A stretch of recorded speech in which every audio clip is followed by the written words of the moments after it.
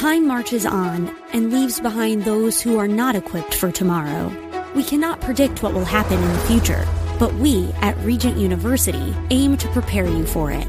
With world-class professors and over 150 programs, the opportunities to find success in your field are many. So don't let tomorrow pass you by. The journey to your brightest future begins here. Visit regent.edu/learn more. The Cal Thomas Commentary is brought to you by Values Through Media.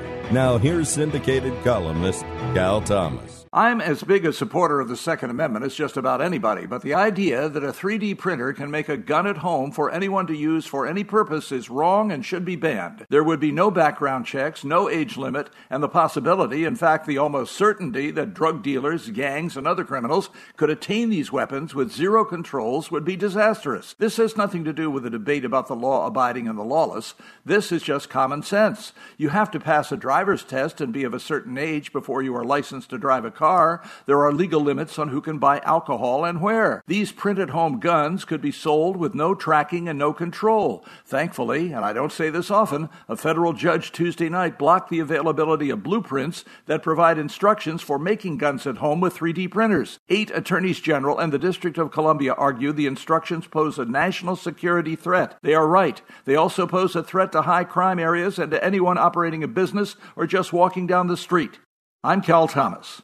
For a free copy of today's commentary, visit calthomas.com or write us at Values Through Media, P.O. Box 373340, Key Largo, Florida 33037. That's P.O. Box 373340, Key Largo, Florida 33037. Please specify the date and subject. Your tax-deductible gifts to Values Through Media help support us. Listen again next time for the Cal Thomas Commentary. We get it. You're busy. You don't have time to waste on the mainstream media.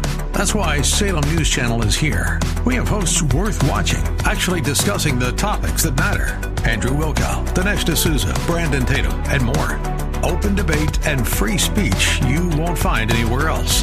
We're not like the other guys. We're Salem News Channel. Watch anytime on any screen for free 24/7 at snc.tv and on Local Now, Channel 525.